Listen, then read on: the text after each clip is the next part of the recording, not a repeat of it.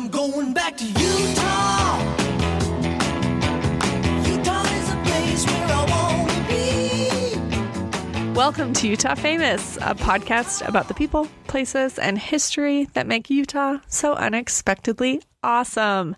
I'm Sarah. I'm a Utah transplant with Canadian roots. And I'm Jordan, and I'm a Beehive State native. How's it going, Sarah? It's going good. So I was driving down the I-15. Yeah. The I-15. The I-15. And you were right. There is a KFC world's first KFC sign. Okay. But it's so funny because that's all it says. It's like nowhere near. It's like, I don't know, a couple miles away. Like nowhere near. So it's there's no odd. sign or anything. There's a sign that says world's first KFC, Is but it it doesn't like say exit here? Is that what it is? No. Oh. I don't even think it says exit here. I think it's just like, Yeah. here it is, and then it's not right there. It's not, anyway, whatever. But you said I think you can see the sign from the freeway. I had that memory. Yeah, so that is true. Thank you for confirming that vague memory of mine. You're welcome. Also, a couple episodes back, I talked about Anheuser-Busch, who owns Budweiser, Yes. and I didn't know they owned Budweiser, who they were. Yeah. And my husband teased me. Did he make fun? Yeah. Really good for that one. But I grew up in Utah. Why would I know that? Beer companies are not on the forefront. They're not on our radar. However, they did just change the law. So now alcohol can beer in grocery stores can have a higher alcohol percentage. Because for a while, Utah, Was like brewers the had to make a lowest. special batch, I guess. Okay, Yeah. I'm talking about things I don't know. They had to make a special batch that had lower alcohol percentage than nationwide standards. But Yeah. they just changed it, so They I think raised now it. we have regular Oh boy. standards. Yeah. At the grocery store, but you still can't get my friend Gabby, who we talked Yeah. about last episode. She texted me the other day. She's like, "Can you not buy alcohol in Utah?" I was like, "What?" She's like, "My friend just said you can't buy It's a alcohol dry in Utah." state. I was like, No. "No," but you still can't get liquor in the grocery stores. You have to get that at which is weird because when I lived in California for a little while, a couple there's years, wine and everything. oh, everything, and it's just weird to come back to Utah and be like, oh, Yeah, for there's some this reason, only one beer aisle. Yeah, but Yeah. Anyway, random Anheuser-Busch. Now I know they Now own you know. Budweiser. The more Congratulations you know. to me. And then one other note I had. Okay. I've been keeping notes as I've been listening to be like, why didn't I Yes. talk about that? Why not? Anyway, Lagoon, the episode of Lagoon. I keep going back. I Yes. can't get over it. You have hard eyes for Lagoon. I forgot my to talk about my grandpa, who Oh. actually I talked about it. I think I talked about it in the first episode. He made the boats, the little kid boats with the Right. bell, and it goes around in a Right. circle. Yes. And I've known that my whole life. So I finally asked my grandma about it, and she actually wasn't. He's my step grandfather. Okay. So she wasn't married to him at the time, but he was an engineer, and his own spare time, he built these boats for the Utah State Fair. It was the 100-year anniversary of the Utah becoming a state, Nice. or maybe, I think so. Like the centennial? Yeah, and because it was in the 47, right? Yes. 1847. The days of 47. Yeah, it was so it would have been 1947. He built these boats for the fair, and then Lagoon bought them from cool. him. So he went to the fair and set it all up and He ran was it. like a carny almost. Yeah, Just is that kidding. too funny? It's but it was just he built them in his garage. Oh, that's awesome. And they've redone the boats since then. At or at Lagoon? least they've Okay. painted them. I don't know. They're all they used to just all be blue, and now they're all different colors. Yeah. But anyway, random side note that was a That's thing. awesome. So- I like that. We were driving past Lagoon the other day Yeah. and commenting. My first husband, love. Yeah, well, definitely thought of you.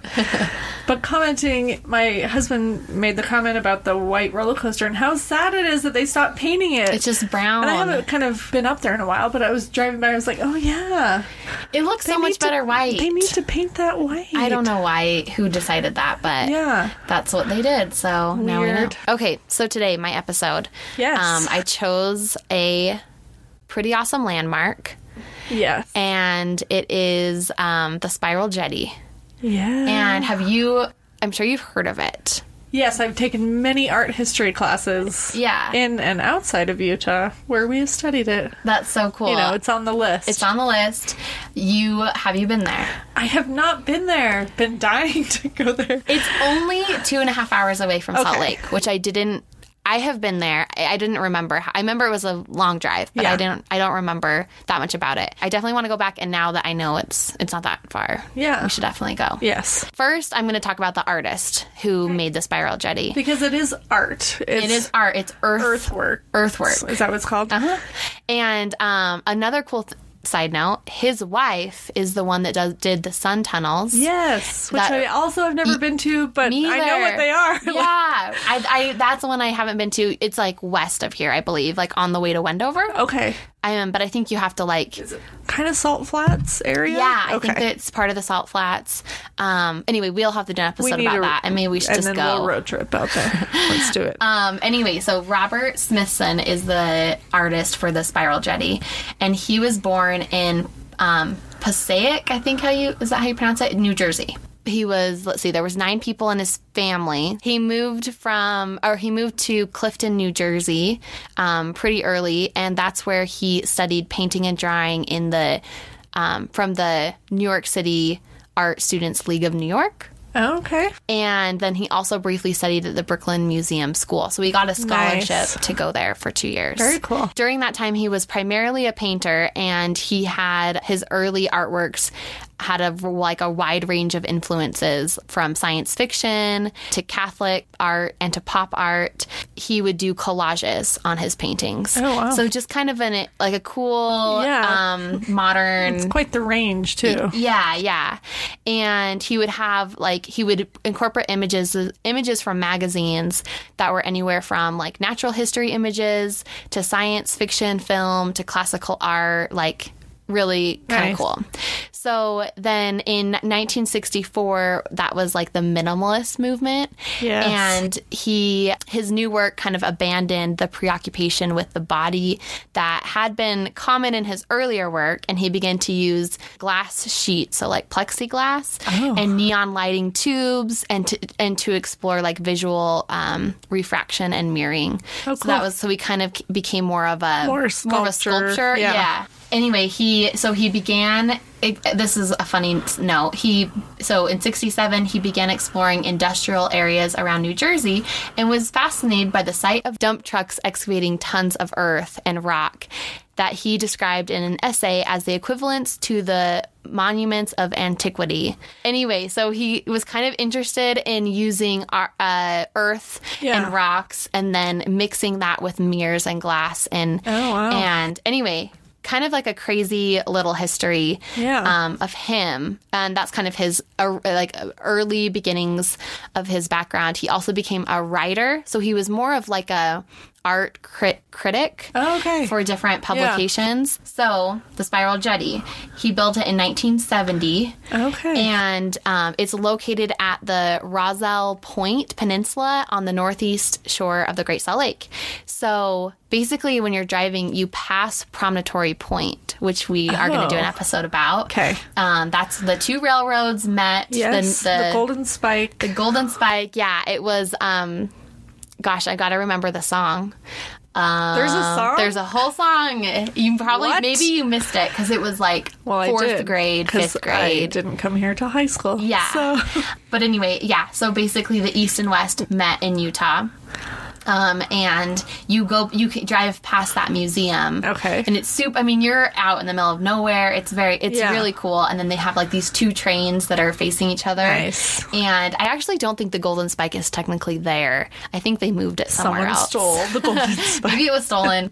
Anyway, so it kind of if you do a little road trip, and Yeah. you can also put that on your list because you'll pass it. And then a little bit past that is where the jetty is. And so it's made out of basalt and earth and rocks, and he used over 6,000 tons Oh, wow. of all those, just digging it out Did all the materials come from from that area. the area? Yep.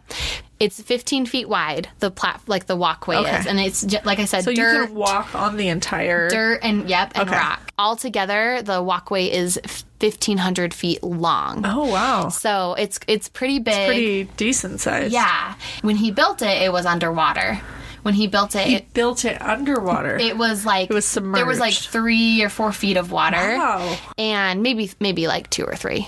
And then 2 years later, in 1972, it was completely submerged under the water. Oh, wow. So when he built it, it wasn't, there was water on the walkway. So it wasn't it's not that high from the water From itself or the bottom sand. of the Yeah. lake. Yeah. So, maybe just a couple feet. Okay. And so when he built it, you could still see the rocks along the edges that kind of outline it, and then some in the middle. Yeah. But a lot of it was covered, and then it was completely submerged in 72. And then it wasn't until 2002, droughts just caused the lake to recede, and the sculpture has just been completely visible ever since. Oh, wow. So for a long time, it was submerged, and now for a long time, it's been totally dry. Interesting. Smithson once said that I like landscapes that suggest prehistory. He chose that site for the spiral jetty because of the lake's unusual ecological and geological properties. At the time, the water was reddish, which was caused by the high presence of microbes, and that it was what initially attracted Smithson to that north part of the lake. Okay. Now when you go... Well, it's mostly just all sand. The water's very far away, and the water's just blue. So it would have been cool. I mean, there's pictures and stuff. It would have been cool to be there when it was red. The spiral shape alludes to the molecular lattice of the salt crystal deposits found throughout the lake's expanse, and in forming the work. He chose to use basalt boulders of hardened lava found along the peninsula, scattered remnants of the now extinct volcanoes in the area. Oh, wow. I didn't know there were we have a lot of mountains, so I could see us having volcanoes, but I really didn't think about that. Yeah. But the boulders are like black. They're like kind of like lava rock, which is really cool. That is cool. So to move the rock into the lake, Smithson hired Bob Phillips of Ogden, Utah. Okay. And he used 2 dump trucks, a large tractor, and a front end loader to haul the 6,600 tons of rock and earth into the lake. Smithson obviously had a kind of a difficult time convincing Phillips to take the work. It's obviously a really weird project. Right. But then later, he told people that his best known construction job was the only thing I ever built that was to look at and had no purpose. Like that was his favorite project. That's awesome. So they began working on the jetty in April 1970, which means this year is its 50th anniversary. Wow, that's exciting. Very cool. This April. So the work was actually constructed twice. So they started it. Oh. It was 2 days, and they moved 6,000 tons of earth. And then he decided he didn't like the shape, which I couldn't find what the shape was originally. If it was a spiral always. Just like a different spiral? Yeah. Or? So he called the crew to come back and my alter the shape to its current configuration, which that required moving 7,000 more tons, not more, but 7,000 tons of earth. Yeah. And it took an additional 3 days. So first, You know what? It doesn't sound as long as you think it would take. It took like kudos. 5 days-ish. Yeah, it's like less than a week. Yeah, that's totally fine. Move it again. We Just can do that, keep right? doing it. Do another one. So Phillips was uneasy about using earth-moving equipment in the muck because there was water, at least 2 feet of water. It seemed from the photos I saw of them walking around in it.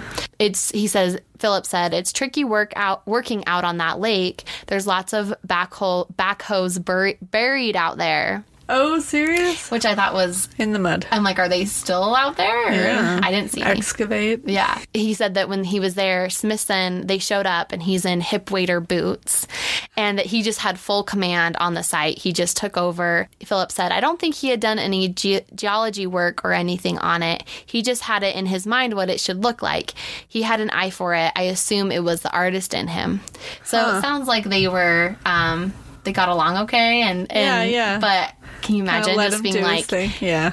here we go, start digging, Here we boys. go. He made Smithson made a documentary of like the creation of the jetty. Nice. It's a 32-minute color film, which I love that they Yes. specified. Color, 1970. Called The Spiral Jetty. The only thing I could find to watch it, I found like a little clip that someone had posted on YouTube, and then it was like $100 to rent a VHS of it. I was like, that you probably couldn't find anything to play it on. Yeah, I'm like, It's crazy. so I'm surprised that no one has Yeah, tried it's to on like YouTube? repost it or Weird. Yeah, and I got a lot of this information from the diaart.org. It's the Dia Art Foundation, which his wife Nancy sold the jetty to them in 1999. Oh, okay. And they're just, I think, just there to conserve it. I know they work with the Utah Museum of Art and different organizations in Utah to try to help preserve it. That's cool. But on their website, they basically just say, just don't take any rocks from it. Yeah. Don't leave your waste there. Pick up after yourself. Leave it how you found it. Don't mess with it. Carve your name into it. Yeah, don't put your name in it. Don't take any lava rock. And now the Dia Art Foundation, they are just committed to recording the changes to the work. Okay. So that's kind of, instead of trying to protect it, like, really enforcing everything to stay just as it can be or whatever. Yeah. They just have a aerial photographer photograph it twice a year in May and cool. October. And so you can go to their website and see all the how it different changes. And years. obviously it looks pretty similar because they've only been doing that since 2012. Okay. But pretty cool that we'll see how it changes over the next little bit. So sadly, Smithson passed away only 3 years later. He was in a he was in a airplane accident as he was in Texas looking for his next figuring out like his next location. area Yeah. for his next art piece, and the plane crashed. So anyway, he wasn't around for too long after that, but he did call the Spiral Jetty the work of the decade. Yeah. So that's cool. Definitely his most famous work, but he does have a ton of pieces, paintings, sculptures, whatever, in every art museum, all the New York museums. Nice. It was cool to see how many pieces he had. Another kind of significant date was in 1970. That was the first Earth Day, and cool. so it was just kind of like the beginning of kind of the environmental movement. Yes, and just kind of a cool that they both happened the same year, because he was obviously very interested in that. And so kind of cool. I think that's it. That's cool. So I think everyone, you should definitely go check it out. It's really cool, and it's kind of like, it will probably be there for a very long time, but kind of like anything else, like we talk about arches, like it could wash be away. Maybe gone. the water level will go higher and it will be submerged again. So definitely should go. Very cool. Yeah, I definitely want to head out there and have wanted to for many years. I know, there's just there's a lot, and with kids, we should just do a little road trip up there one day and do all of the little sites along the way. Promontory and our kids will love it. Very cool. Thanks, Jordan. Yeah, just learned a lot. Yeah, it is funny because I took art history classes in Utah, college, and even in New York, and the Spiral Jetty was always on there. Like in the art community, it's very well known. Yeah. So it's kind of cool that we have that here in Utah. Yeah, and like I said, it's only 2.5 hours from Salt Lake, which isn't. You're in the middle of nowhere. Definitely fill your gas tank, but it's cool. But it's got to be cool. Yeah. Awesome. Well, thanks for listening, everyone. Yeah. You can find us on Instagram at Utah Famous, and we have a Facebook page that you are welcome to join in and chime in. We would love to hear from you. We're on Twitter at Utah Famous Pod, and you're always welcome to email us at utahfamous@gmail.com with comments or suggestions. We would love suggestions. Yeah, we're already have added a couple from people, which is great. Because there's so many things in Utah we could talk about. But yeah, thanks everyone. Bye. Bye.